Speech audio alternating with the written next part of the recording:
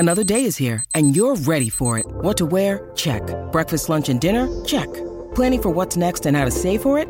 That's where Bank of America can help. For your financial to-dos, Bank of America has experts ready to help get you closer to your goals. Get started at one of our local financial centers or 24/7 in our mobile banking app. Find a location near you at bankofamerica.com/talktous. What would you like the power to do? Mobile banking requires downloading the app and is only available for select devices. Message and data rates may apply. Bank of America N.A., member FDIC. SB Nation and Underdog Dynasty present the Underdog Podcast.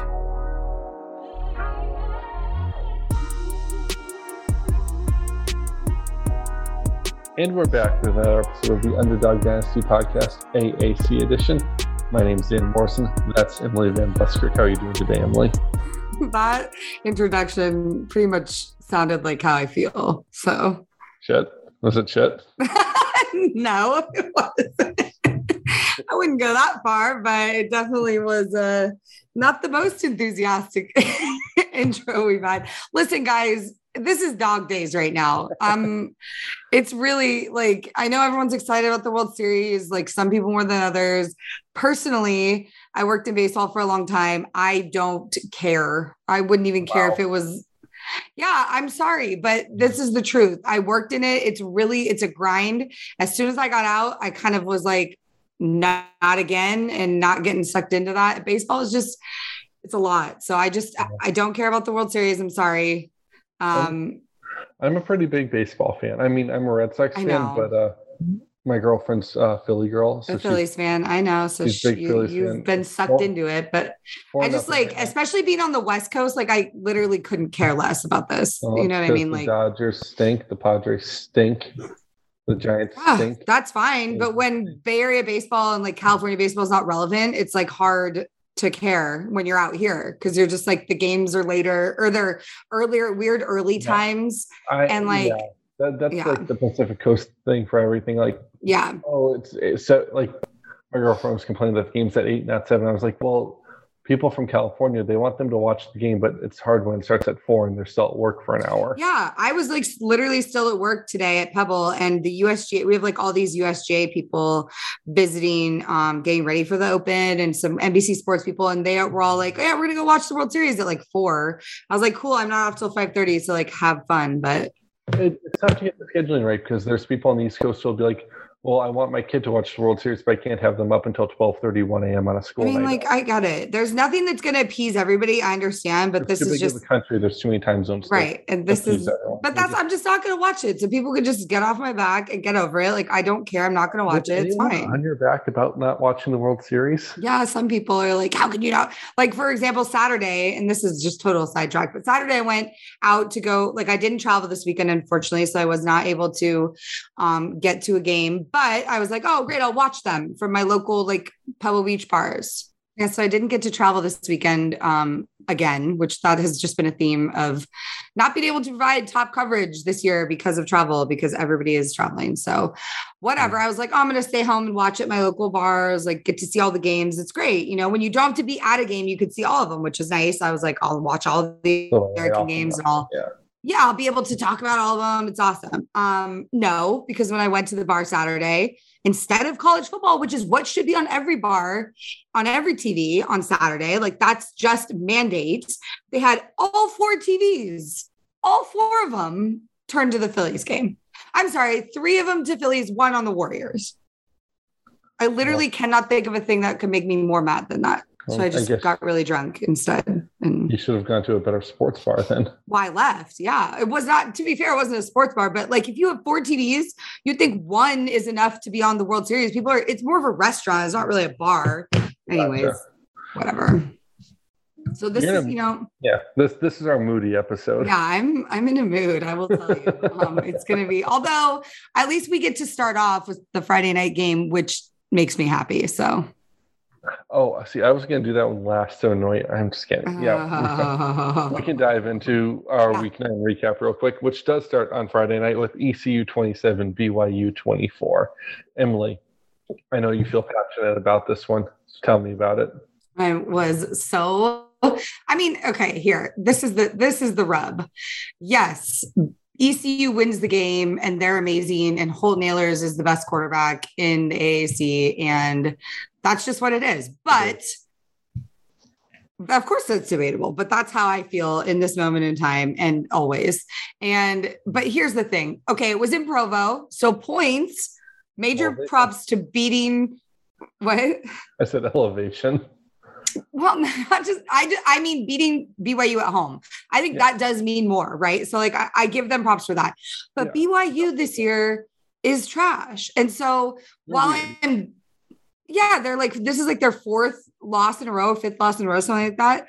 So while I'm proud of ECU, and I think they played a good game, not a great game, a good game, it's not really the accomplishment that you would want from a BYU team that of your, like a good BYU team. Because you look at the other teams that have decimated this Cougar squad and you're just like, oh, okay, well, it's really not as impressive as I thought. So that's kind of where it was a little bit of a bummer, if that makes sense. Yeah, BYU's tricky because they still have a lot of talent and there's a reason they have pre and early season hype. Which is so annoying because every year kind of broken about them right now. Yes. Which you would have liked to see ECU win a little bit easier than they did, but I think you have to take into account you're coming always a fight. Emotional win. You're on a short week. You had a lot of travel on top of the short week. You have to get across the country. Those are factors. So preparation. I'm waiting for you to dissect the kicking, because we finally get the freshman kicker has to step in. I was going to get to it because you've been predicting winning kick. You've been predicting an ECU game-winning kick. Maybe not from this kicker, but you've been predicting it for a few weeks now. I told you they were going to win one with a field goal, but I never in my wildest dreams, I will say, did I think it was going to be a freshman kicker. No, I mean, that was just... You thought it was going to be the same kicker, same old, nothing new. And it was just going to be or even as we went into a deep dive in a previous podcast, we saw how many kickers they actually have on the roster. Yeah, and the freshman kicker, weird amount. What? Just a weird amount. Weird amount. Yeah. And for someone who maybe, and I think it's smart to carry a couple guys because you don't know what's going to happen. And, but the freshman kicker, that's the guy who ended up winning the game. Amazing. Amazing. That's a good sign long-term too, if you want to get into it, because if you have a freshman kicker who can kick in the clutch, then you've got you've got a 4-year kicker who you can trust, which is rare in college football. You just rhymed too. Way to go. And speaking of, we haven't said his name, Andrew Conrad, shout out, is the freshman kicker from ECU. He was special teams player of the week for the American. Not only did he score that game-winning field goal as time expired to beat BYU, he scored 9 total points in the game. He helped give the Pirates bowl eligibility for the second consecutive season, which is exactly what you want to see for Mike Houston, and I think this is year 4 for him. So this is what you want. This is what a normal trajectory looks like. Ryan Silverfield, this is what things that are going well for a program. Ryan Silverfield didn't have to do a trajectory. He had to maintain. And he didn't maintain. So he's going to have to now. He's going to have to now. If he gets the opportunity. But that's a whole other conversation. Let me just say this. This is Mike Houston's 100th career win. Speaking of his prior, stops, this is his 100th career head coaching victory. So I think that's a huge milestone. And you love to see that from a guy who is a program recreator. That's what he does. He goes into these schools and he turns them into these powerhouses, and then he moves on. He leaves the world a better place than when he found it. And I think that's my favorite thing about Mike Houston. And I don't know if you saw this. I tweeted the video when they asked him after the game, why did you go for it? On that 4th and whatever it was towards the end, where a lot of coaches would punt. We could name how many coaches in the AAC that would punt there. A handful, at least. Yeah. I mean, more than half, definitely. I think Gus Malzahn punts there. Gus Malzahn punts there most of the time, I'd say. He's a little bit more conservative in that type of situation than I would like to see. You know who I think would go for it, surprisingly, is Willie Fritz. Oh, Fritz? No, I think Willie Fritz would go for it. Ken would go. Ken Niumatalolo would go. Ken would go, yeah. I bet Fickle punts. Defensive guys. You know what I mean? absolutely does. But when asked about it, Mike Houston had like the best answer. I can't remember the exact quote, but he was just like, hell yeah, we're going to go for it in fourth. Like we're trying to win. We're not trying to like give the ball back to them. And I just thought that was such like a Mike Houston answer and like so indicative of what this ECU team is. Obviously Holton Ahlers had, his own game and did very well, but we have to shout out Keaton Mitchell, the 1-2 punch sophomore running back. Massive Mitchell. Yes, he was incredible. He rushed for at least 100 yards in his third consecutive game, 21 carries for 176 yards, not just 176 plus a touchdown. He's a beast. And the fact that he's not on more of my Doak Walker, weekly honor, like award, whatever you call them, ballots. Thank you. Ballots. The ballot that they give me. I wish Keaton Mitchell was on it all the time, but he had a great game. So, and he's such a perfect compliment to Ahlers. Yeah, that is true. They've got a very good, it's not just like guys in the backfield who are talented. It's guys who complement one another. You are right about that. They have a good rapport, like their handoff. What I tweeted that I think is so funny, not that I think I'm funny, but what was funny in the game is that every time Holton Ahlers goes to hand off the ball to Mitchell or whoever, he straight up he moves forward like he's going to block for them because that is like the dude that he is. He doesn't back away or like roll out or kind of get out of the way. You see him lurch forward every time like he wants to clear a path. He could block back and hand it off. Oh yeah, he looks like a tight end. Yeah, well, he looks like a fullback. He's tall to be a fullback. Too tall. He's a little tall to be a fullback, but sometimes there are tall fullbacks. It happens on occasion. Okay. Daryl Johnston was a little bit tall. I'd have to go see. How tall was he? Because I feel like fullbacks in my head are 5'10", 5'11". Generally, but sometimes 6'1". You get guys that are 6'1" sometimes. Fullback. I mean, just because you have to be low. Yeah, it's true. But it happens. Like sometimes it's a good like height to weight ratio. It works out. Like the weight's distributed the right way. They have a good thickness quotient. I gotcha. Yes. Ahlers is the thick king, and we salute him and congrats to ECU. Yeah, and ECU, by the way, getting dangerously close to beating all four teams moving to the Pac-12 in the season. Dangerously close. That would be the best. Mike Houston could hang his hat on that. Houston coming. Moving on, USF 27, Houston 42. I have seen enough of Jeff Scott. He needs to be fired this season. He is 1 in 25 versus FBS schools. I want to tell you something. The only FBS team they've played this year and held to under 30 points was Cincinnati. They've to 5 teams allowed at least 40 points. The defense, and this is not a this season apparition. The defense has been abhorrent for the 3 years he's been there. It's been embarrassing, and it's not showing any sense of improvement. The offense, will show sense of life because they do have that athleticism on the outside, and they do have fast guys, and they can score explosively. You know what I mean? So the offense does occasionally show a little bit of life. You know what I mean? The defense is a dead body to walk over. And it hasn't shown any improvement. And there's no talent. That's such a great description. But the thing is, there's talented guys on the defense, like Greer. I think he's a very talented linebacker. Yeah. But it doesn't matter because you're so out of position. Do you think that's on the DC, or do you think that's on Scott, or is that a scheme thing? They're just not. He's had multiple DCs. I think it's I think it's in the walls. I think it's in the walls at this point. Interesting. Because you can DCs and not find it. Well, I was just going to say, I know I hate to do the UCF USF comparison thing because people hate when I do it. Then don't do it. I'm going to do it. But UCF for a few years in a row there from Scott Frost and Josh Heupel never really had good defenses. You know what I mean? That's fair. You got Gus Malzahn, who had just a different mindset as a head coach. Yeah. And again, different defense coordinator too, yada, yada. And the defense is dominant. Yeah, it's better. At the expense of a little bit of offensive explosiveness, but dominant defense. And so it can change, but I've just seen enough. He's not winning. He's not winning. Really, he's not going to find a way to win.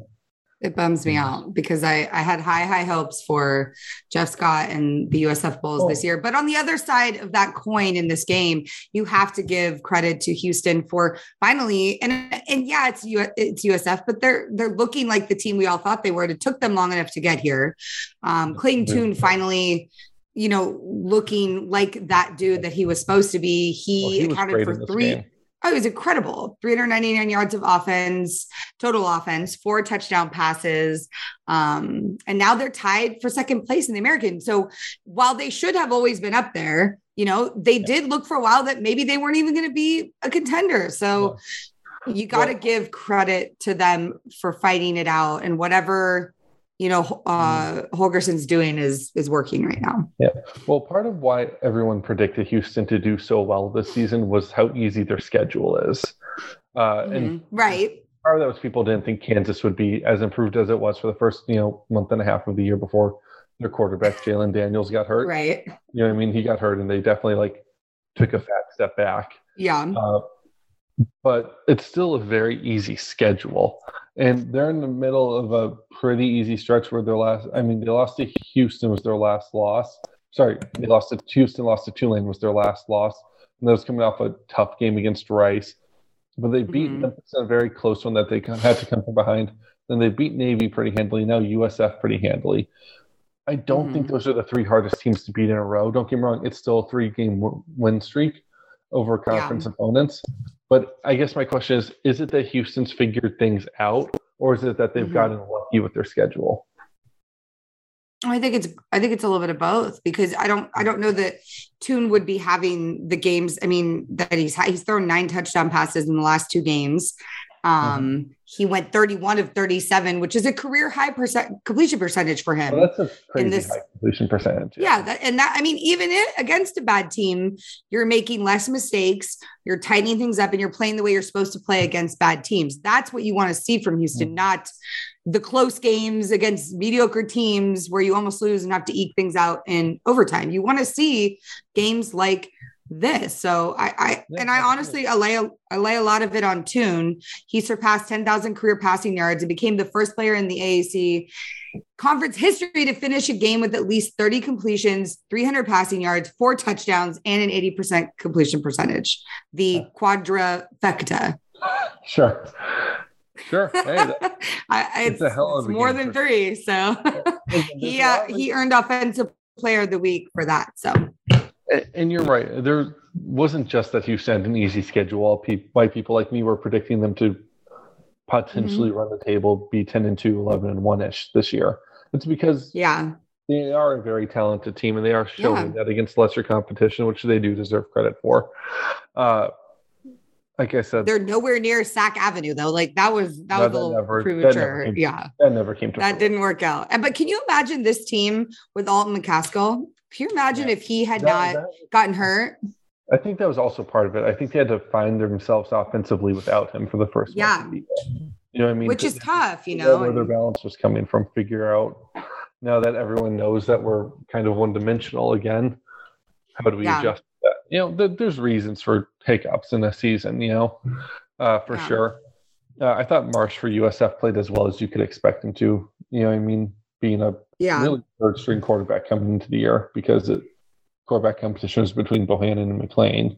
McLean just happened to transfer. Yeah, there's really just nothing left to say about USF. It's I know. I'm just trying to find, if you're looking for silver lining, he might have a bright future. Who knows? Maybe. It won't be under Jeff Scott, probably. I don't see how you can keep Jeff Scott around though. That's just I don't. Like I said, I think, and I like the guy. But I don't think he's a bad hire. I mean, in hindsight, hindsight's 2020. But hiring a Clemson offensive coordinator with ties to the Tampa area makes a lot of sense. You know what I mean? Yeah. Broadly speaking, you just look at that. That's a good hire in a bubble. He's done a lot of really good things program building wise off the field. I say that I think every week because it's the nice thing I can say, because on the field, he looks unprepared schematically against other coaches. He looks unprepared to make adjustments compared to other coaches. Yeah. His time management skills in games have been really bad at points. And that's the only time you notice that, those the odd occasion he's actually in a close game, because most of the time his teams are getting blown out, and that just can't keep happening. You just have to have more pride, and you have to move on. Moving on ourselves. Cincinnati 21. We're going to move on. 25. Yeah. Cincinnati 21, UCF 25. Let's say it one more time for me, Emily. Cincinnati 21, UCF 25. Cincinnati's 19-game conference winning streak is kaput. It's over. It's gone. Came into the bounce house and couldn't do nothing. That's wild. I mean, that was very wild to see. I think UCF, if we're like just from a pure scheme standpoint, forced Cincinnati to do on offense something they couldn't do. They completely took away the running game and said, all right, Ben Bryant, if you want to win this game for your team, you have to throw downfield at man coverage. And you know what Ben Bryant cannot do? He cannot throw downfield into man coverage. He just doesn't. No. He's just not capable of it, because he's not like Desmond Ridder, who represents a threat in the running game, quarterback running game too. So you're not too worried about that. And UCF has really good corners, and Cincinnati's receivers couldn't get open enough consistently enough. And he couldn't, thread the needle when it needed to be threaded. Yeah. And that really shut down Cincinnati's offense.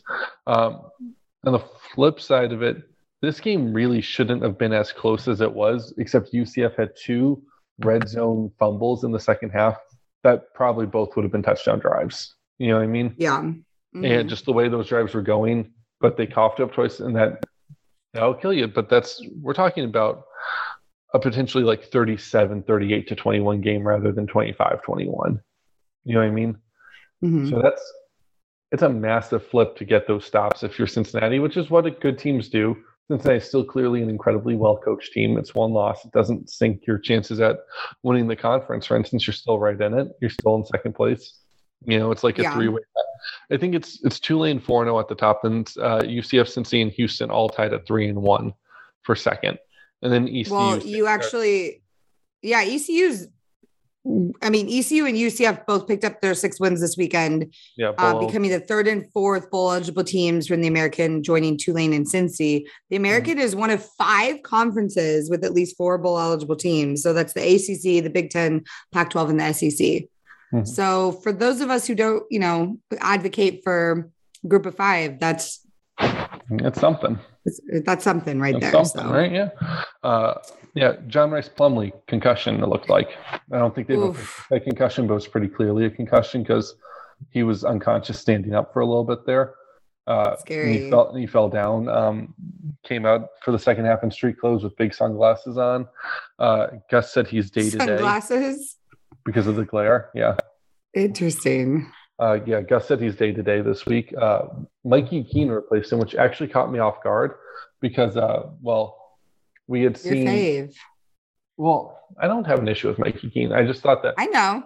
Since we consistently saw Castellanos in the mop-up role and getting reps in games, my presumption would be that Castellanos had won the second string job in all reality, whether it had been said plainly or not, But apparently Gus wanted to go with the experience instead of a freshman. In a game like that, especially with the stuff that's on the line. And he looked like he looked good throwing the ball. He looked a lot better than he did last season throwing the ball.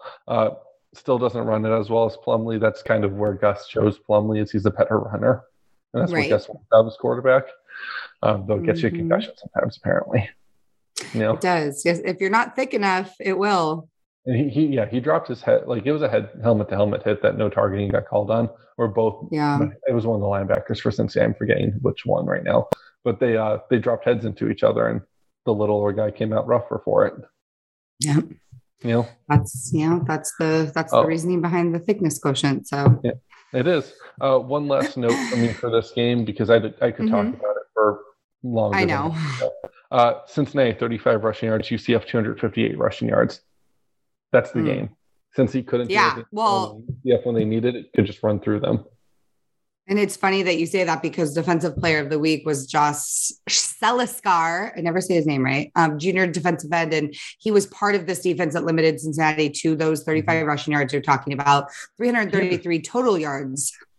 Yeah. I was going to say Seliskar had the safety, right? Or was that someone else? He had 5 solo tackles. Yeah, 5 solo tackles, a sack, and a safety. I thought it was. They held Cincy to just 3 rushing first downs, and they held them to 4 of 14 on third down conversions, which is, am I surprised by this? No, because this is not the Cincinnati team, and we've talked about that so many times. But for UCF, who has been inconsistent and not a team you can always count on, I was a little surprised. the defense has had one bad game all year, and it was the ECU game.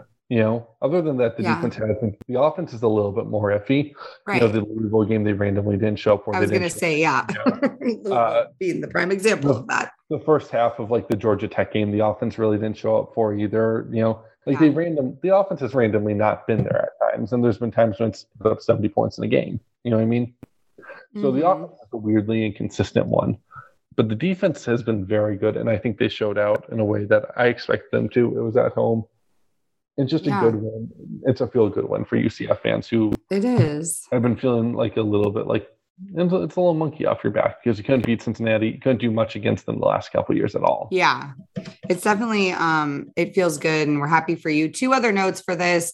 Honor roll mentions for RJ Harvey, the junior running back for UCF, rushed for 84 yards and 2 touchdowns on 18 carries.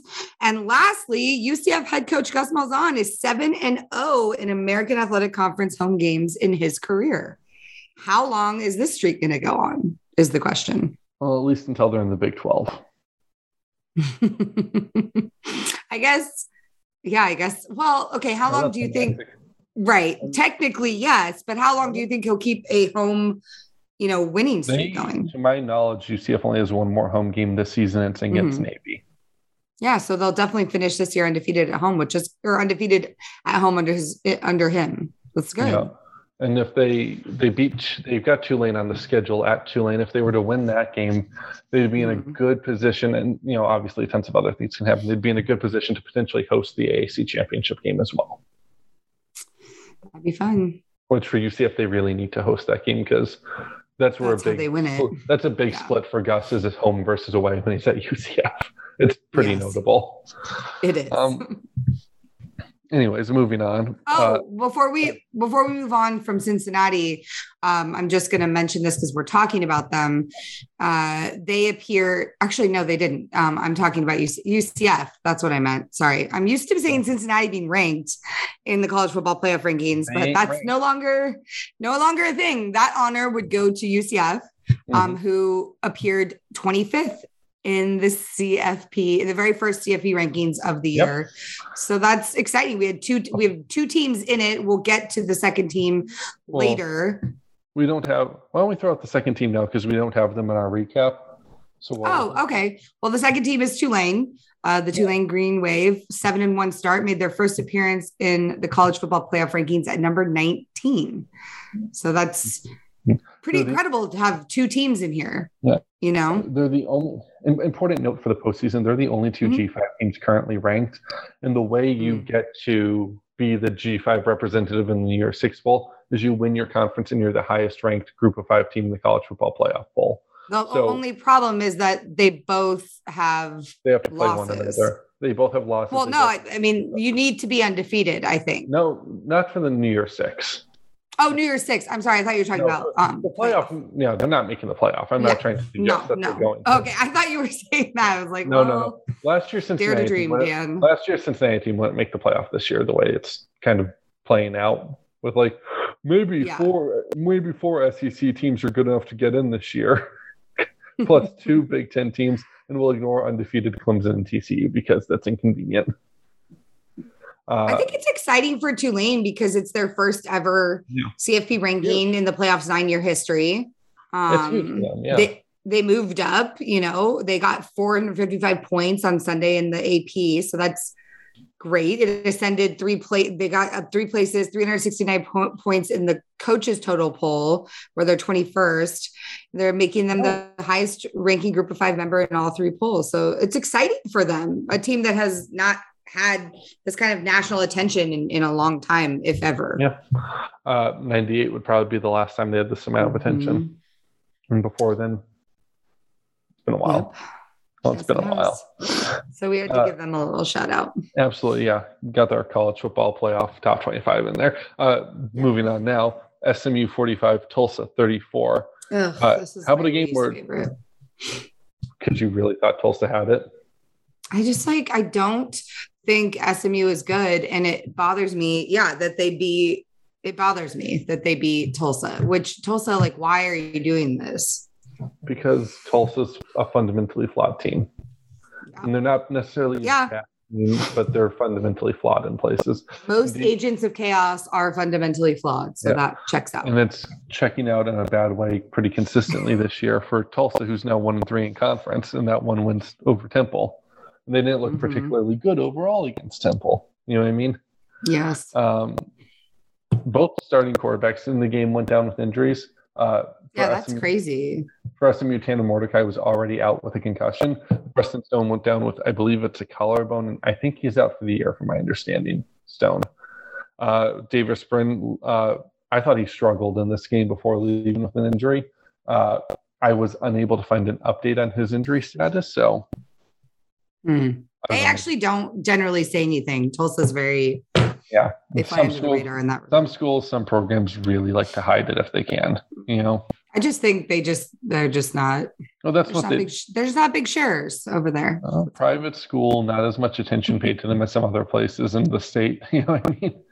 It's hard for Oklahoma to hide the injury status of their quarterback. It's a little bit easier for Tulsa. Yes. That's just how it goes sometimes. You mentioned Preston Stone. One of the notes on him, he threw a 70. If you didn't watch the game, he threw a 75-yard touchdown pass on the first play of his first career start in this win, which I thought he looked pretty solid in this game. I mean, I think he looked like a freshman at times too, but before his injury, I thought he looked pretty good. You know, I think the final score is a little bit closer than it actually was overall. The game, it got a little bit weird at the end, as it often does at Tulsa. You know what I mean? Yeah, but it does. As it often does there, but it's I mean, SMU, to my eye when I watched this game, just has better athletes and jumped out ahead and kind of at arm's length the whole way. And it just didn't seem like Tulsa's defense had any response. And this has kind of been a theme for me watching Tulsa this year, is their defense doesn't respond the way it did from like 2019 through 2020. Yeah. Like that stretch there. Yeah, that's true. 2019-ish through 2021, their defense was really good at responding. There's a different built team. This team's much more air raid, spread than past couple of years, where they've been relying on Brent to throw the ball around the field more. And I think stylistically, it might be what they have to, just with guys who graduate on the offensive and defensive lines. But I think it shows as a worse win percentage. I think that's where you're seeing that this team isn't helping them out right now, to me. That's my kind of assessment on Tulsa. Rashee Rice getting some more attention. I mean, he got a little preseason, it died down a bit, but now he's getting some he honor roll mentioned for the AC for 9 catches for 180 yards and 2 touchdowns, but he definitely had some people talking about him, especially on Twitter. And in that same vein, you had a balanced offense for SMU, which is something they haven't been finding in stride. Tyler Levine, senior running back, 72 yards and 3 touchdowns in the game as well. So I think, maybe Tanner Mordecai going out, and I hate to say this, but maybe it forces them to be more balanced and to not rely on this guy all the time, because he doesn't always make the best decisions, and gunslinger, I don't know, not necessarily a positive term. I think I've said that before. Gunslinger is the thing that it's not necessarily a good thing. Not everyone can be. I mean, Patrick Mahomes is a gunslinger, right? But Patrick Mahomes will randomly throw the ball like sideways across the middle and throw an interception. You're like, why is he throwing that? Well, because he throws that 9 times out of 10 it works, and you're like, it's amazing. Look what he did. Right. But not every guy makes it look amazing every time they end up with another 50%, right? Then that 90%. Mordecai makes it look very, very average. Yeah, and from what I've heard, not that he's not an average quarterback. He's a good quarterback. But he's a gunslinger, and I know what you mean, which leads to mistakes. That's what you're saying. I gotcha. I know that you're just clarifying. He also doesn't always make the best choice. You've noticed it sometimes where he tries to find Rice all the time, or he just goes with his first look. And well, I thought they were still doing the let's throw to Rice all the time with their backup and third quarterback. Yeah, but we saw more running involved. We saw some running touchdowns, which was I agree with that. From my understanding, Mordecai should be good to go this Saturday. By the way, he should be out of concussion protocol by then. And you got anything else on this game for me? Nope. All right.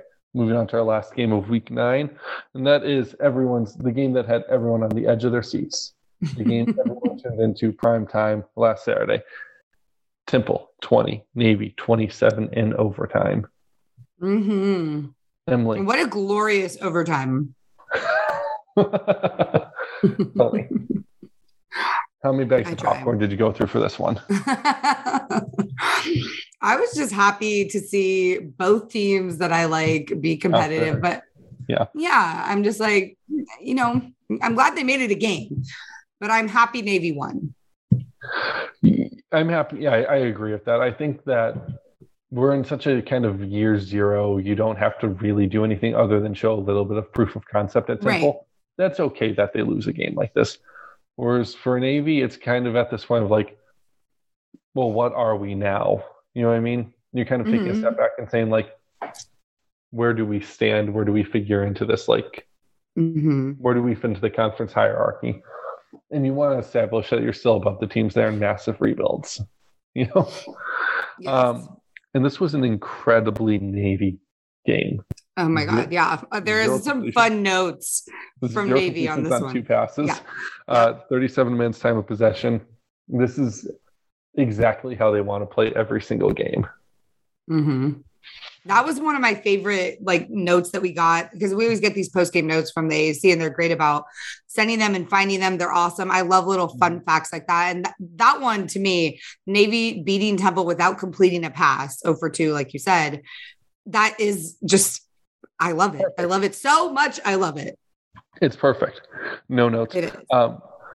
When you need mealtime inspiration, it's worth shopping Kroger, where you'll find over 30,000 mouth-watering choices that excite your inner foodie. And no matter what tasty choice you make, you'll enjoy our everyday low prices, plus extra ways to save, like digital coupons worth over $600 each week. You can also save up to $1 off per gallon at the pump with fuel points. More savings and more inspiring flavors make shopping Kroger worth it every time. Kroger, fresh for everyone. Fuel restrictions apply. My problem really with Temple is their offense is so bad. And I like Warner. I've said that. I still like Warner. He has no one to throw to. He has no offensive line blocking for him. And the running game is anemic, is I think polite. They had 20 yards rushing in the game. They had 20 yards rushing. Yeah. It's just, you cannot win. They'll get there. They'll get there. It's going to take time. I know. And you need because he's a running backs guy. Well, that's kind of that's what Drayton is. The running back position didn't maybe get someone in the transfer portal who could do better than this. I mean, just give him a year. No, I'm 100%. Trust me, Emily. I'm same boat as you with Drayton. I think he's a good coach. I think he's going to get there. He'll get there. He's got so many things to put fires out on different fronts. Like the running back, he at least knows. I'm not worried. Well, I think we agree that the job he had to do this season was fix the culture. Yeah, and he has. I think I think when you watch Temple play, they're competitive. I think they're playing hard. I mean, they were down 13-0 after the first quarter in this game, and they fought back to bring it to overtime. They did. They fought, and you wouldn't have seen that under Rod Carey. Last year, they go down 13-0 and they fold and they give up. They stay down. They give up 20 more points. Yeah. That game ends up being 39-3 last season. Mm-hmm. You know what I mean? Yeah, exactly. So that's a huge difference. I know that it's still a loss if you're a Temple fan, but just remember how far it's come. I say the UMass fans who I interact with sometimes, I know that UMass sucks. I know that they've got a high schooler playing quarterback, and they've got 4 high schoolers, and they can't choose between them. Like these guys, they don't have an FBS quarterback on the roster.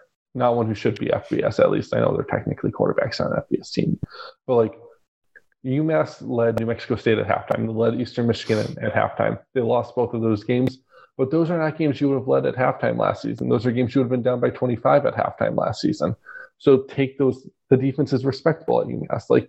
Take that as a moral victory, accept that this year still sucks, and get back to me next year if the blatant issues I'm thinking about Temple now, blatant issues in the running game haven't been fixed. You know what I mean? Mm-hmm. Then I can say, the transfer portal exists. I can see wanting to build mostly through high school and developmentally, but you can find a quicker fixed Band-Aid in the meantime too. You know what I mean? Yeah. But year one, the way it is for Drayton, great job so far. Ignore that it's a loss. You know what I mean? Yeah. And think about it more big picture, I guess is what I'm saying. Take a step back. Yeah, I agree with you. We have some notes on Navy for the other side of it. John Marshall, senior linebacker for Navy, was special teams honor roll player of the week. 11 tackles, 2.5 tackles for loss, a sack, 3 quarterback hurries, and 5 pass breakups in the overtime win against Temple. So he basically did a little bit of everything. And then he had 3 tackles and a pass breakup on Temple's 6 overtime plays. So the man just doesn't sleep. And what a name, John Marshall. Just like, that's a super Navy name. Like such a Navy. Yeah, just totally. I know. I'm going to get my military ranks for the wrong branch of the military here, but Field Marshal John Marshall. I don't.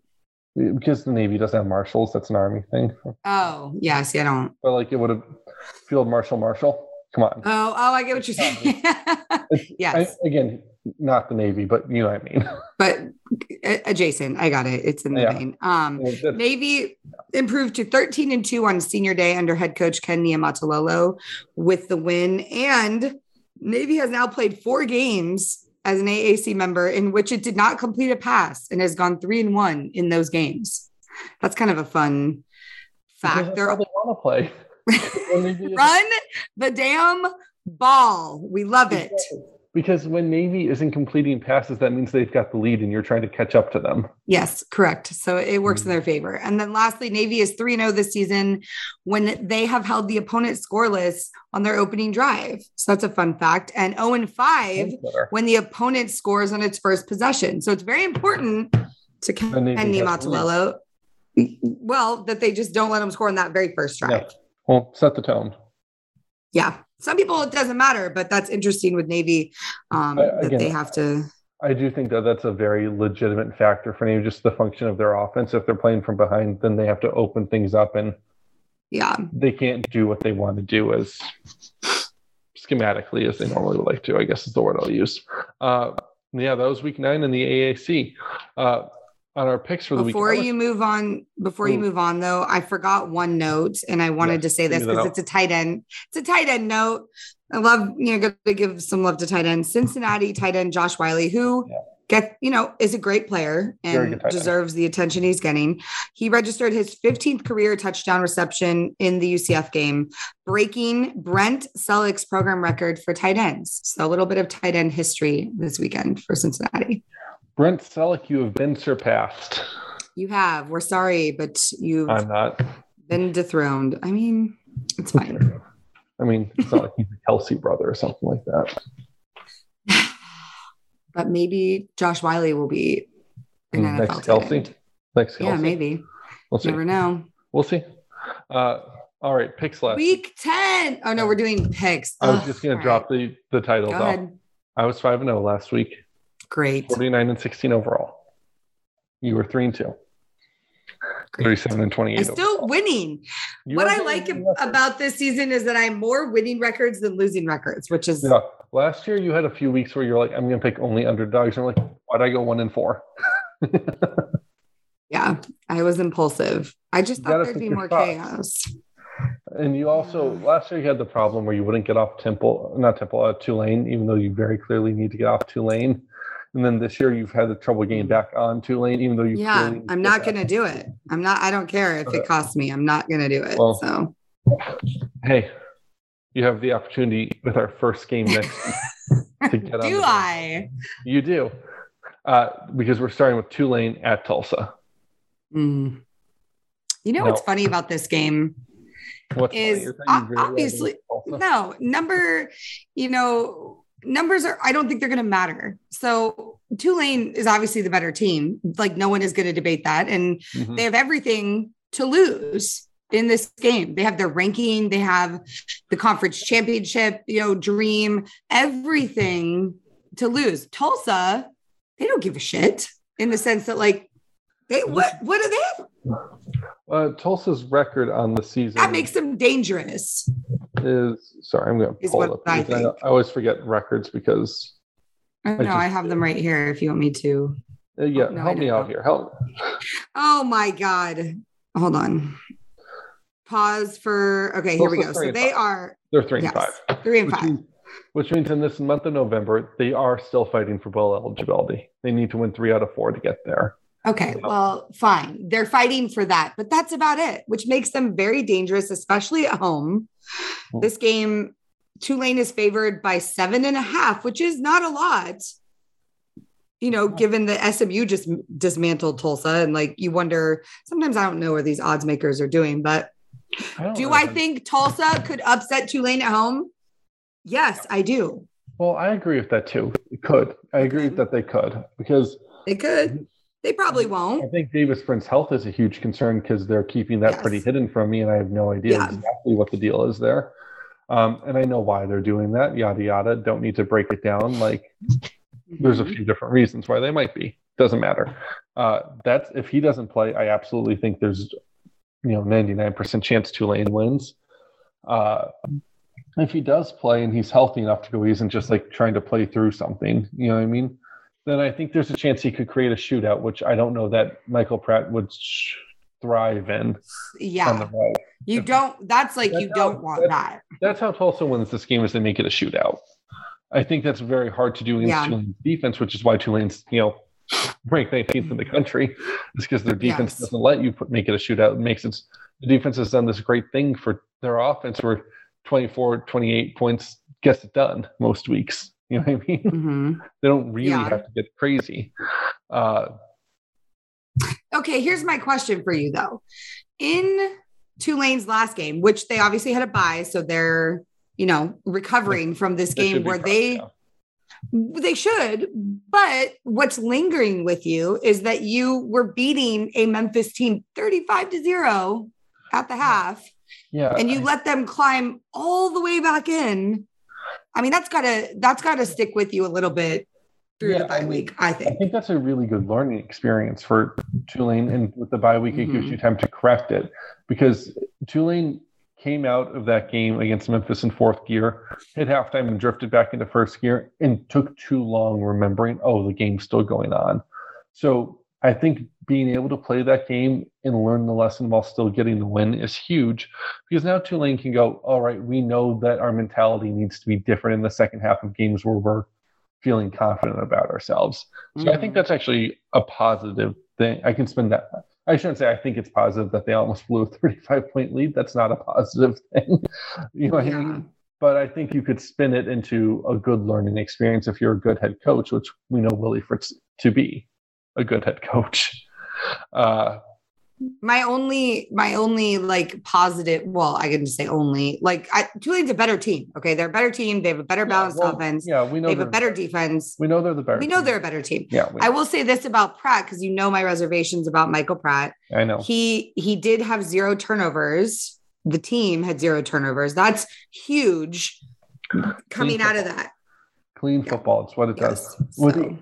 Not to bring it to your favorite team, East Carolina, but when ECU plays clean football, they're one of the best teams in this conference. Yeah. And when they play even slightly sloppy football, they lose to Navy.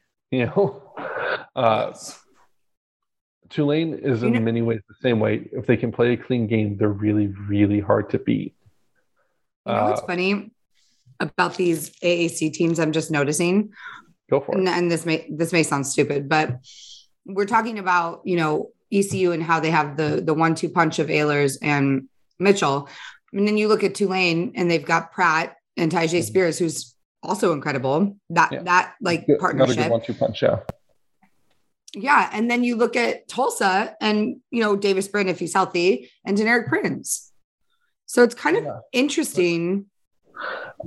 And Prince hasn't played the whole season. I know, but when he did explode back on the scene, it was like, this is what it could have been all year.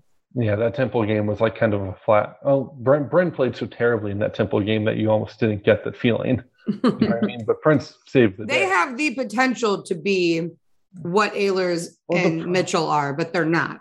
Well, you know what I'm saying? There's problems with it. The offensive line, Brin's gotten sacked, I think I saw 31 so many times. It's like Brin's playing this game. He's playing these games from his back. The running game, therefore, doesn't have as many holes to go through. And because Prince is so big and strong, he can power through and get 4 or 5 yards of carry anyways. But it's tough when your offensive line is not doing its job. And it's tough when the defense is making it so most games have to be shootouts. You know what I mean? Yeah. So that's my big reservation, my big holdup with Tulsa. I think Davis Brin is a good quarterback. I think he's had a few pretty bad games in a row, to be honest with you. I don't think he's a bad quarterback because of that. I just think he has no support. Exactly. I think he's in a bad position right now. I shouldn't say no support because Keelan Stokes is awesome, but no, I mean from his offensive line. I know you meant, but I did want to just make sure that Keelan Stokes is amazing because he deserves to get mentioned whenever we talk about Tulsa. But he is receiver. So, well, I'm going to take. Is that Tulsa? Are you going to take Tulane? Yeah, of course I am. Can I circle back to this one? I'm going to make my last decision. Okay. Yeah. Emily, we will hold you accountable and make you pick. Yeah, I will pick at the end of the show when I get a better gut feeling. Because right now it's like I want to pick Tulsa and I know that that's probably not smart, but I'm going to try and talk myself out of it through the course of the rest of the previews. Thank you for that. Mm-hmm. I acknowledge my flaws. They're there. I know they're there, but here will be a fun one for you to pick. It's USF at Temple. Equally not great, but this is our pillow fight of the week here in the American Athletic Conference. Who doesn't love a good pillow fight? It's a sexy college pillow fight with USF at Temple. Who would win in an actual pillow fight, Stan Drayton or Jeff Scott? Stan Drayton. Yeah. Yeah, let's not. Who do you think has better pajamas, Stan Drayton or Jeff Scott? I bet Stan Drayton wears silk pajamas, whereas I bet Jeff Scott goes to bed in his boxers. It's really weird that you had that too quickly. Like that was too quick of an answer about these grown men pajamas. I'm not saying you're wrong. You're not wrong. But Stan like Drayton right on the lapel, a little SD as initials on the lapel. Oh my God. I'm going to start thinking about these for all of these matchups now. All right, we can do them. We can circle back to Tulane Tulsa pajamas. Willie Fritz is in a robe, but he leaves the front open. No way. He's like in the robe, fully all the way to the neck, buttoned. So he probably is like it tight. I think he just lets it flow. No, I think he keeps it tight. No, and I think Bill Montgomery is in like whatever like military pajamas are. I think white Hanes t-shirt and your whitey tighties then. Oh my God. I don't know. Ew. I'm not in the military. Anyways, what do you say about this South Florida Temple game other than Temple's the only team Jeff Scott's ever beaten who's an FBS squad. Oh my God. There's literally no way USF wins this game. So you think it's going to be close? This is Temple with its awful, just embarrassing offense versus USF with its awful, embarrassing defense. Right. So who's less embarrassing? Who has a better kicker? I mean, I don't Neither. know. Yeah. I was going to say, I don't actually know the answer to that question. We should actually look up their stats in kicking. You do that while I point out that I think Temple's defense is pretty good this year. I don't want to say it's great or anything like that because that might be putting the cart ahead of the horse. I think USF's offense is okay. Okay. So I think, and we're going to see, it's Marsh. It's his second start now. Still very much a very young, inexperienced quarterback, but you got weapons on the outside. I think Temple shuts down the USF offense to about 20-ish points, 21, 20 points in that range. You know what I mean? Mm-hmm. And then I get the question. Well, USF is favored by 3.5. At Temple, so it's definitely going to come down to a field goal. And okay, and I just, I guess my thing is, I have under Jeff Scott, like I pointed out when we were just talking about their game against Houston, he's been so bad defensively and just so consistently allows 30+ points. I have a hard time seeing them holding Temple under 20-ish points. You know what I mean? Yeah. Like even if they only get to say 24 to 27 points, and I just don't know that. I think it's going to be very close. I don't know. I'm really kind of in between flip-flopping about where do I think the strength lies like that. Well, here you go. I'm walking it out of my head. USF kicker Spencer Schrader 11 of 13 on the year. So that's an 84.6 percentage of completions of field goals. Longest is 52. That's pretty big. So that's like he ranks 6th in the conference. He's not bad. Then Temple, Rory Bell, 9 of 16, 56.3% completion percentage. But his longest was from 55. Okay. So there's Daniel Obarski. You can kick it a mile. He has no idea where it's going. Got it. But that comes in clutch sometimes when it's like down to the wire, like long field goal that you need. I mean, I don't know. It's like consistency versus clutch a little bit. This is my thing is I need to decide. I think kicking's going to be the difference. Yeah, I'm leaning. Let's also look at punting. Who is the better punter? Oh man. Well, neither. Temple's not great, but where's USF in this? They're like not even. Oh, they're at the bottom. Andrew Stokes. Oh boy. Give me turnovers after this. He's averaging 39 yards a punt. Andrew Stokes from South Florida. That's not great. But the Temple punter, also not great, averaging only 42. You'd think they'd be better with all the practice they get. Although it's crazy, is Stokes has a long of 66. He must have caught the wind or a good bounce on one. You know what I mean? He's had none blocked. Neither of them have had any blocked. So that's good. Actually, the only team that's had a punt blocked is... Say it. UCF. I know. Just say it. Special teams matters, guys. So if you think, it really does. No, I've said it on this podcast before that the only reason UCF lost to Louisville was that they still had Obarski kicking and he missed a kick, which meant that they had to go for a touchdown instead of overtime. Yeah. Miscellaneous. Let's look at. I love looking at penalties as well. Not that. Well, I think it's an interesting one because it kind of tells you the discipline of a team. It kind of tells you the, how many times are you going to be reckless and extend the other team's drive or short circuit your own in a game? Temple, surprisingly, not penalized. Temple is South Florida, 3rd and 4th in the conference. Least penalized teams. Okay. Tulsa being the most. Maybe it's number 1, right? Oh my God, Tulsa averages 71 penalty yards a game. That's more than maybe yards that they average. I'm just kidding. But that'd be funny. That's close. That'd be funny. Anyways, okay. So for this one, I'm going to pick this game now. Yeah, we do have to. We're beating around the bush big time. I'm going to go I mean, I really think Jeff Scott is playing for his life, literally. So in reality, I think USF tries to win it, but I do think Temple pulls it out. I actually because they've just been getting so close. No, they're a more cohesive team and they actually look like they want to play together. Whereas USF sometimes. Yeah. I mean, like dead man walking a little bit. I'm going to agree and pick Temple as well. All right. I'm going to do that. Philadelphia in November. It might be a little chilly. Weather might be a little bit especially for the South Florida boys. All right. So we're both on Temple and we're not really confident about it. And we're wondering. I mean, rolling the dice, man. Who knows with that game? UCF at Memphis. Oh boy, what a shit show! That's a little tough to play. I don't really. I mean, there's no way UCF loses. There's no way.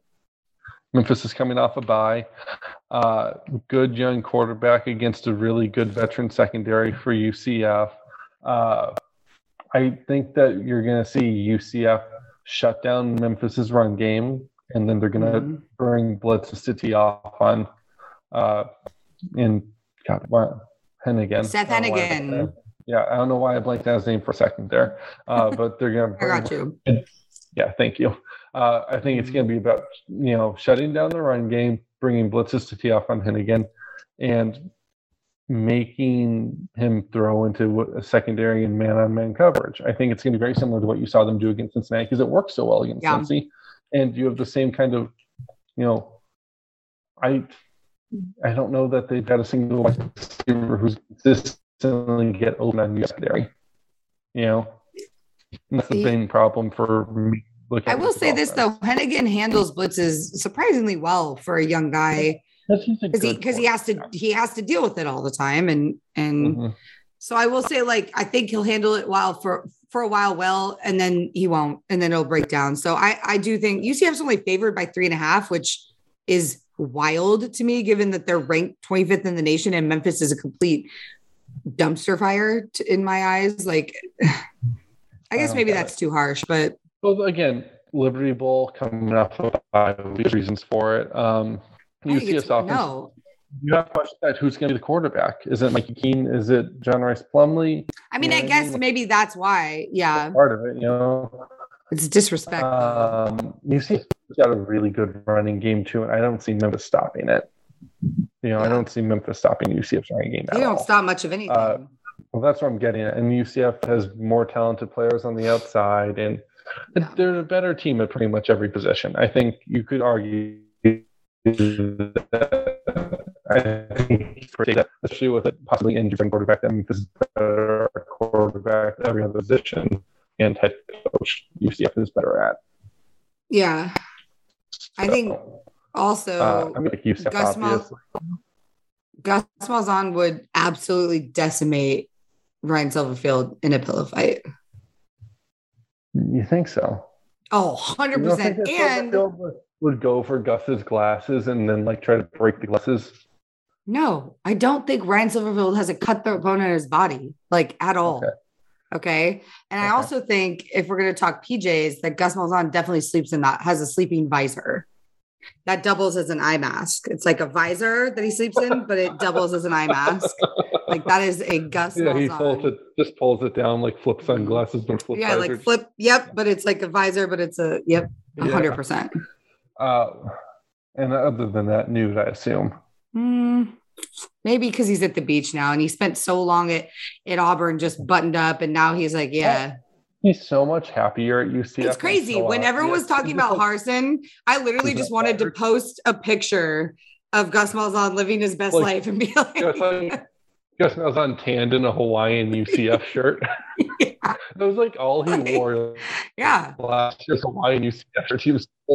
Did you see before the space game the video of him walking around in like a NASA jumpsuit, like going like just high like a normal, like hanging on his office in a spacesuit? Like it's so much more relaxed and so much happier to just be out of it. Yeah.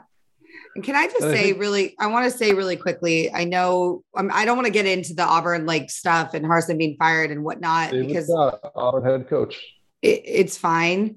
He just was never going to work there. So and like those of us that watched West Coast football knew that was not going to be something that could be, and then nothing to say about Harsin. Harsin's a nice guy. I think he's a good coach for what he does, but he just can't coach in the SEC or at Auburn. So that is what it is. What I don't like, and what I want to call some attention to, is No Context Football tweeted a photo of the girl, that's been accused of, hooking up with him and whatever it is that she's accused of. I don't know this girl, and things go on in programs. It is what it is. As a female in this industry, I've seen it all and nothing surprises me. But what I don't like is you don't know the story. You don't know what's going on. You don't know if she did or she didn't. Do not involve her in Harsin being fired. That was just a completely uncalled for thing. And it makes me really upset to see that happen. So the thing is that's from like last offseason when Auburn was like looking for a reason to fire him for college, or at least the boosters were, and the whole mess that was. And they tried to attack him in his personal life in a lot of ways.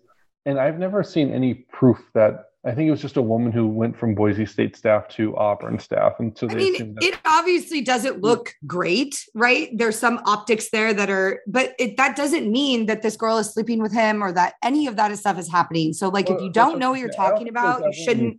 There's never any proof of it whatsoever. You know what I mean? No, sometimes there's text messages and pictures. There was no proof of this. No, there wasn't. And obviously case by case. Right. There was no proof in this scenario. So I just really, like, as a woman in this industry, was very upset to see that. Did not like that people were making it about this girl, whatever her business is. It had nothing to do. What it's really about is Auburn dysfunction, because Auburn boosters wanted to hire Kevin Steele, who's a good old boy network guy, friends with all of them, yada, yada, yada. And the AD at the time, Alan Green, said, I'm going to pull rank and show you that I'm the guy who makes the decisions. And he made a bad hire who didn't fit for numerous reasons, like you were just saying. Mountain West SEC. It wasn't a thing. And that's fine. They figured it out the hard way. And Alan Green's gone now. Brian Harson's gone now. But man up and pay the buyout then if you think you messed up that bad. Don't drag people through the mud when you don't even have a reason to drag them through the mud. You know what I mean? So I wanted to only an idiot would take that job, to be honest with you, at this point. And so I wanted to bring attention to the fact that they did this to this poor girl. We don't know what the story is, and I'm not going to pretend to sit here. I'm not going to defend her or not defend her. But what I'm saying is him being fired and posting a picture of her in the War Eagle room holding the helmet like that. That's just unnecessary and uncalled for. Do not drag this girl through the mud based on Harson's poor performance as a head coach. You're right. 100%. It makes me mad. So 100%. Anyways, I've written enough about it the last 2 days. Yeah, that's fine. I had to air my piece out there, and I will be quote tweeting this tweet from this particular account and calling them out for this bullshit behavior. So don't you guys worry. All right. As for who I'm gonna pick. What's Ryan Silverfield pajama situation? Oh yeah.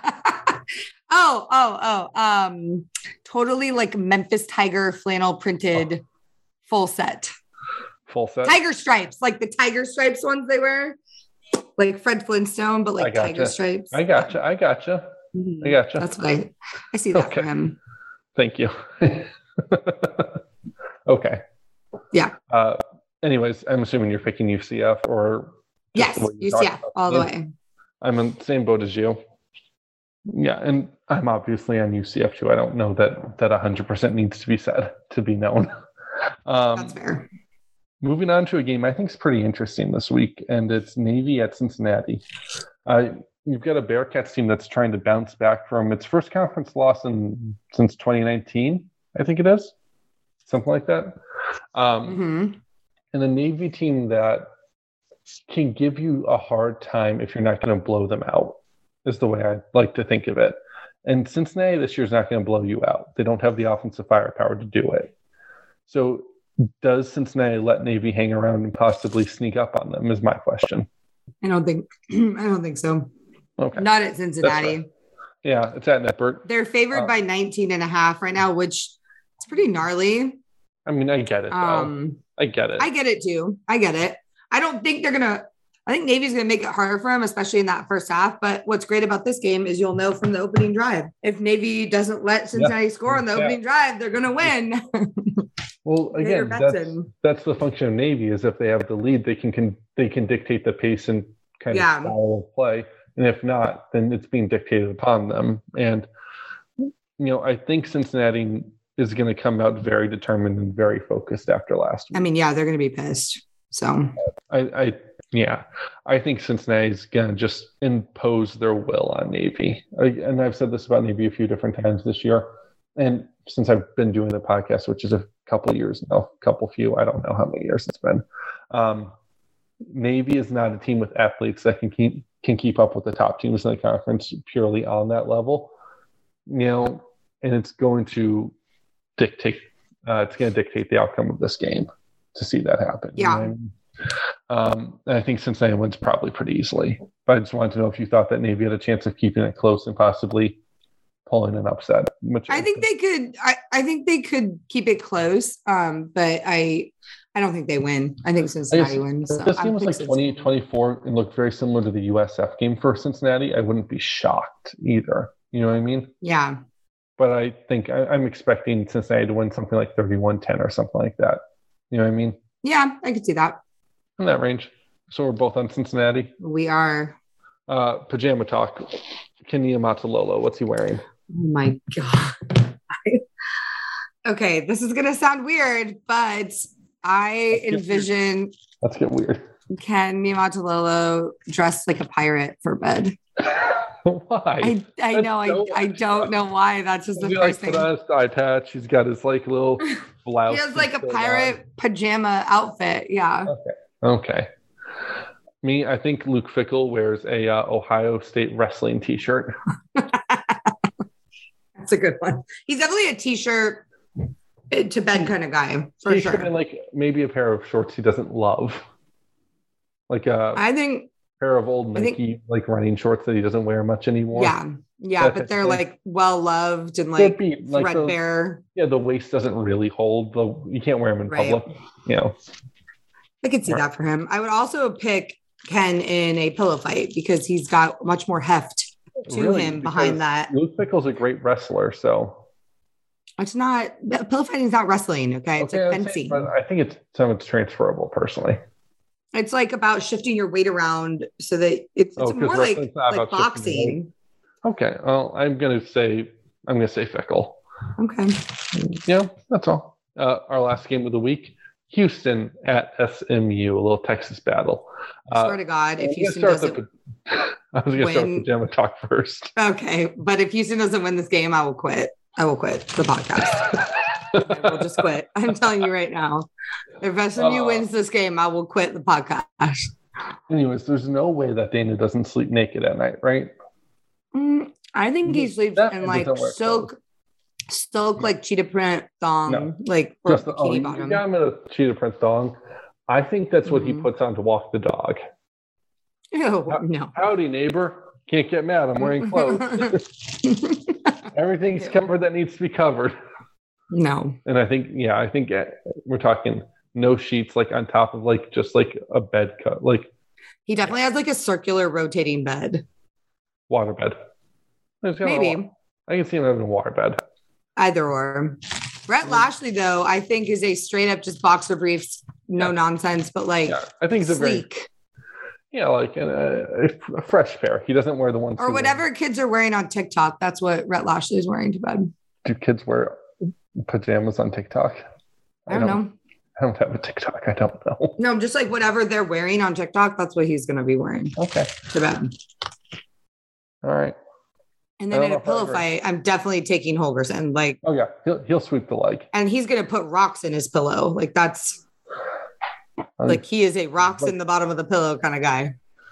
Bars of soap. Yeah, exactly.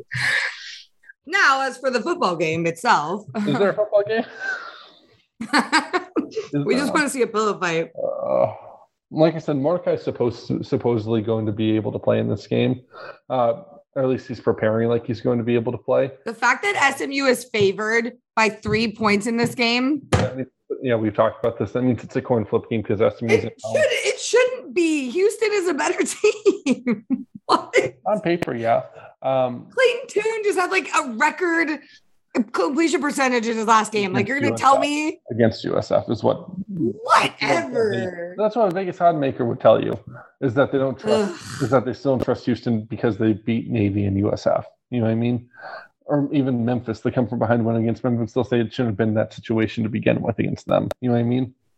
That's what they'll tell you is that just because they've been winning the competition is what negates that feeling. I'm not necessarily agreeing with that 100%. I'm just saying that that's where they're coming from. Mm-hmm. For me, the question really is, can SMU's defense get 2 or 3 stops in this game? Because I think that SMU can score 30 plus on Houston pretty easily. I really do. I don't know that their defense can allow less than 40, though.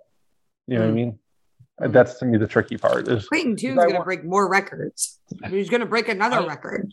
I actually really want to pick SMU in this game because I want to prove to you that they're a decent Do it.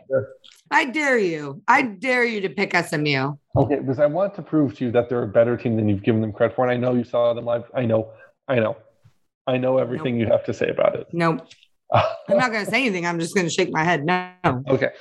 I know that the defense is still at SMU and it's been Is that how you describe it? Yeah. Pretty blah. Okay. But, you get a healthy offense. We're really good at our jobs, by the way. I think this is perfect analysis. It's great. It's really good. We're really good sports media members right now. I think we're just lucky I haven't dropped a couple F-bombs and given us an E rating for this. Fair enough. We're going to have Eric come back and be like, why is this episode rated E? What did they do?